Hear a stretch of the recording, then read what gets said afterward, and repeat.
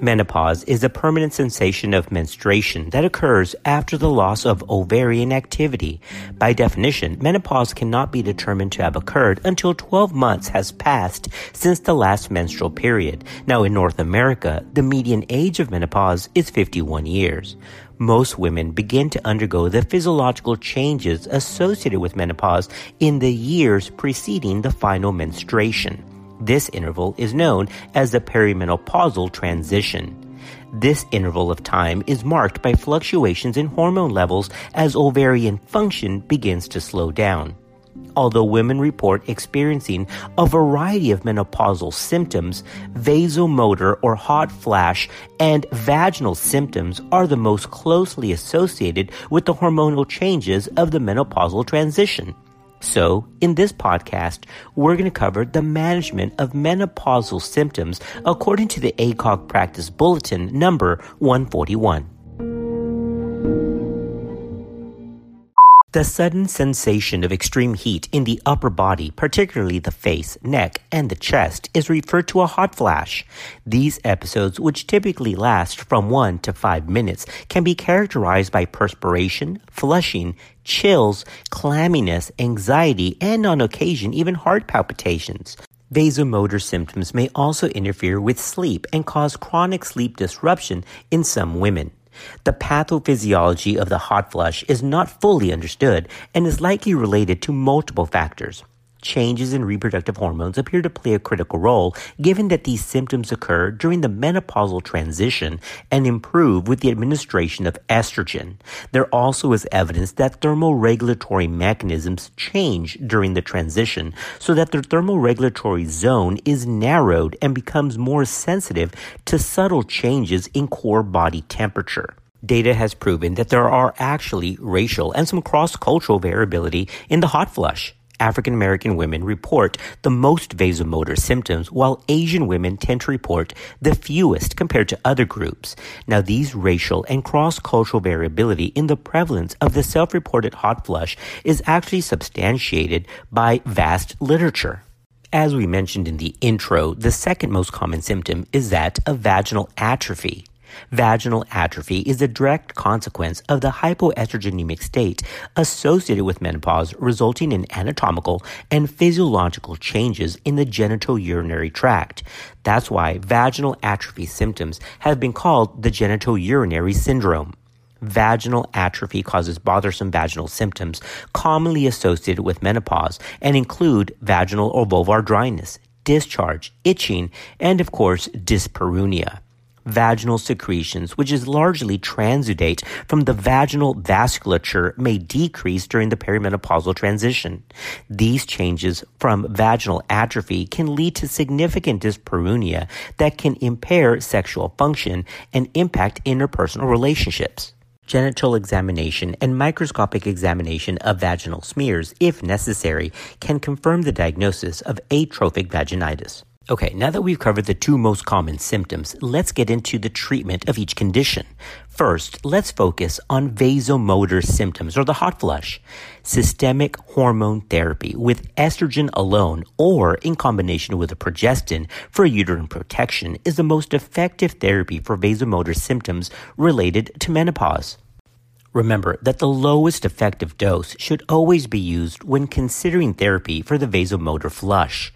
Low dose and ultra-low dose systemic doses of estrogen may be associated with a better adverse effect profile than standard doses and may reduce vasomotor symptoms in some women. Some women, however, will need standard dosages, typically defined as 0.625 or greater.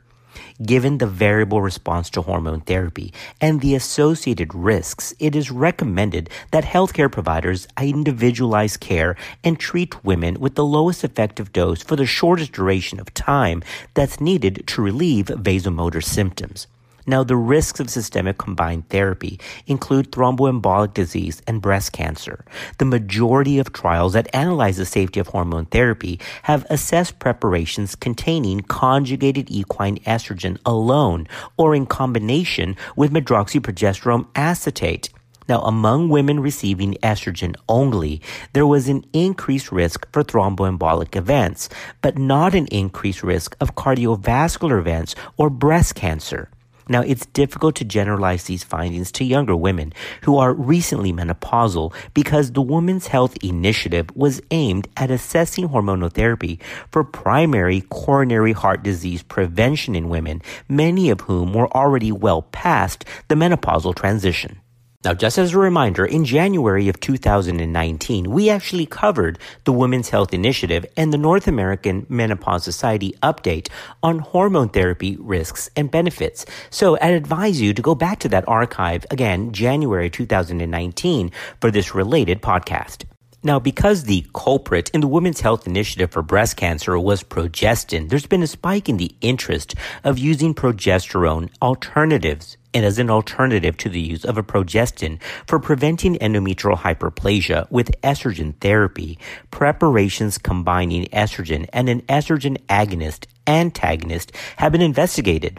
The FDA has approved a daily oral preparation of conjugated estrogen and bazodoxifene under the brand name Duavi, which has been approved for the treatment of vasomotor symptoms and to prevent osteoporosis in postmenopausal women who have a uterus.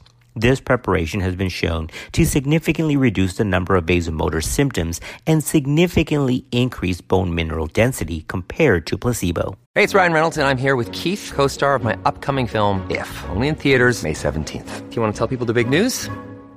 All right, I'll do it. Sign up now and you'll get unlimited for $15 a month and 6 months of Paramount Plus Essential Plan on us. MintMobile.com/switch. Upfront payment of $45 equivalent to $15 per month. Unlimited over 40 gigabytes per month. Face lower speeds. Videos at 480p. Active Mint customers by 531.24 get 6 months of Paramount Plus Essential Plan. Auto renews after 6 months. Offer ends May 31st, 2024. Separate Paramount Plus registration required. Terms and conditions apply if rated PG. We're still on the topic of treating vasomotor symptoms. We'll get to treating vaginal atrophy symptoms in just a minute. But what about women who are averse or are otherwise contraindicated for the use of estrogen? What do we give them? Well, what about progestin-only therapy? Well, although progestin is primarily used as an add-on agent to estrogen to prevent endometrial hyperplasia and endometrial cancer in women who have a uterus, there is some evidence that progestin alone may help improve vasomotor symptoms. Although progestin may improve some of these symptoms, there are limited data on the safety of progestin alone compared with combined estrogen and progesterone preparations. So, because of this, progesterone alone is not considered a first-line therapy for the management of vasomotor symptoms. Well, what about testosterone? Well, testosterone for the treatment of vasomotor symptoms has shown no benefit and potential adverse effects, including detrimental ones on lipid parameters and even clitoromegaly, hirsutism, and acne.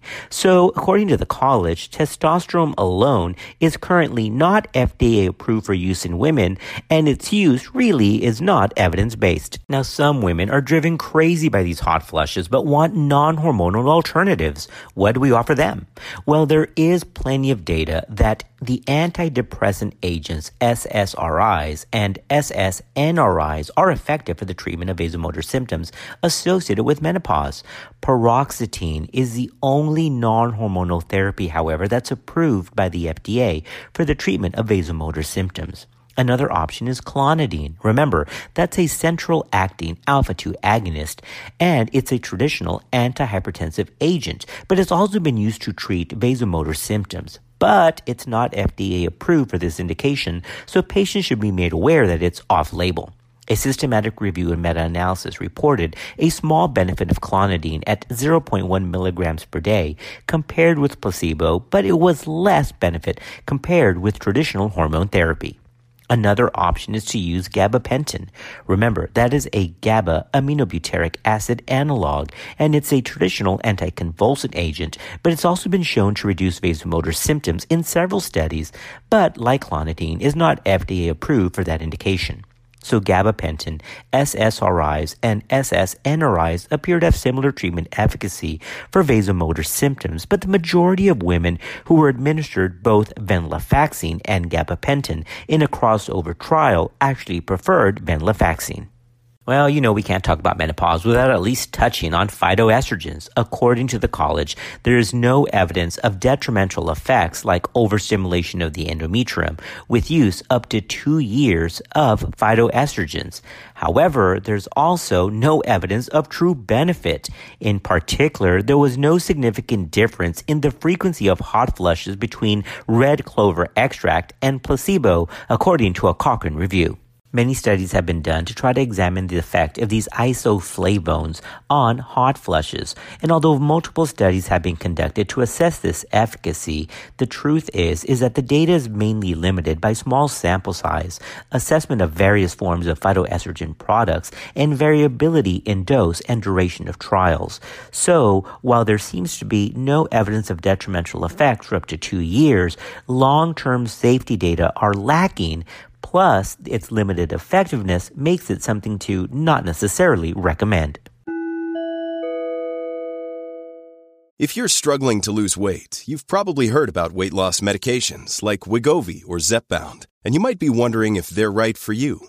Meet PlushCare, a leading telehealth provider with doctors who are there for you day and night to partner with you in your weight loss journey. If you qualify, they can safely prescribe you medication from the comfort of your own home. To get started, visit plushcare.com/weightloss. That's plushcare.com/weightloss. plushcare.com/weightloss. Okay, moving on to treatment of vaginal symptoms. Local therapy is advised for the treatment of women with only vaginal symptoms. All low-dose systemic estrogen formulations are FDA approved for the treatment of atrophic vaginitis, local vaginal estradiol, and local conjugated equine estrogen, which can be administered by cream, ring, or tablet formulations, are all effective in treating atrophic vaginitis in menopausal women.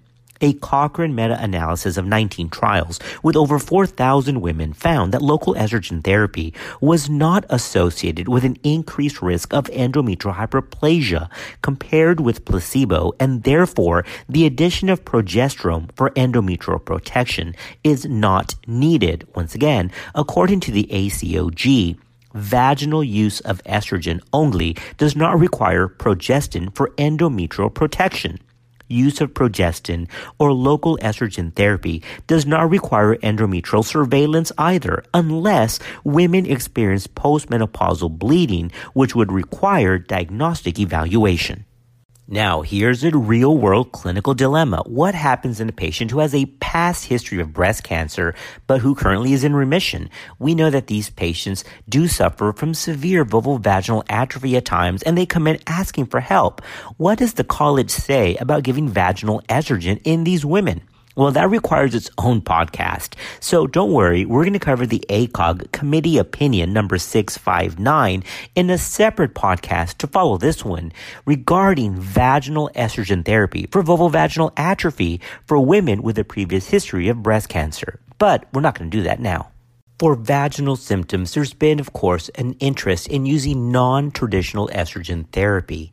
Studies suggest that osfemifene, which is branded under Osfena, which is a novel estrogen agonist and antagonist, improves vaginal atrophy without stimulating the endometrium.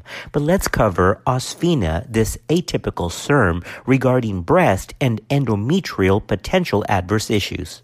Osfemifene is a SERM that was approved by the FDA in 2013 for the treatment of moderate to severe dyspareunia associated with vulvovaginal atrophy due to menopause. Osfena is an oral medication. A study of 826 postmenopausal women randomized to receive 30 milligrams a day or 60 milligrams a day of osfemifene showed that the 60 milligram dose was effective for improving vulvovaginal atrophy. At the time of osfemifene approval, the FDA required that its label include a boxed warning similar to estrogen-based products. However, while it is true that osfemifene does exert a slight estrogenic effect on the endometrium, published preclinical and clinical data show that the magnitude of this effect is much less than that of steroidal estrogen and has been found to be clinically insignificant. Furthermore, following 52 weeks of daily treatment with 60 milligrams, the effects of osfemifene in the endometrium based on both histology and ultrasound results, appear to be more similar to a SERM compared to an estrogen. Now, with regard to breast cancer, it's true that the currently available clinical data are insufficient to make any claim that osfenacine has beneficial effects in either the treatment or prevention of breast cancer. However, there are no clinical data showing that osfemifene would increase the risk of breast cancer either. Actually, in virtually all data generated, osfemifene is similar to other FDA-approved SERMs and acts as an anti-estrogen in breast tissue. As another estrogen alternative for treating vaginal atrophy associated with menopause, the FDA approved in 2016 a vaginal insert which is used daily called Intrarosa. This is also known as prasterone. This is in fact DHEA and serves as a prohormone which is converted into mild androgens and estrogen. Prasterone has not been shown to increase serum steroid concentrations, nor has it been linked to the development of endometrial hyperplasia or endometrial cancer.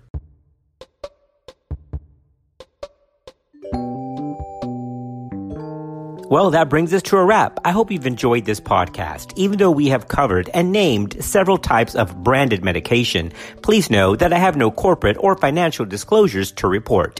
We'll see you next time on another episode of Clinical Pearls.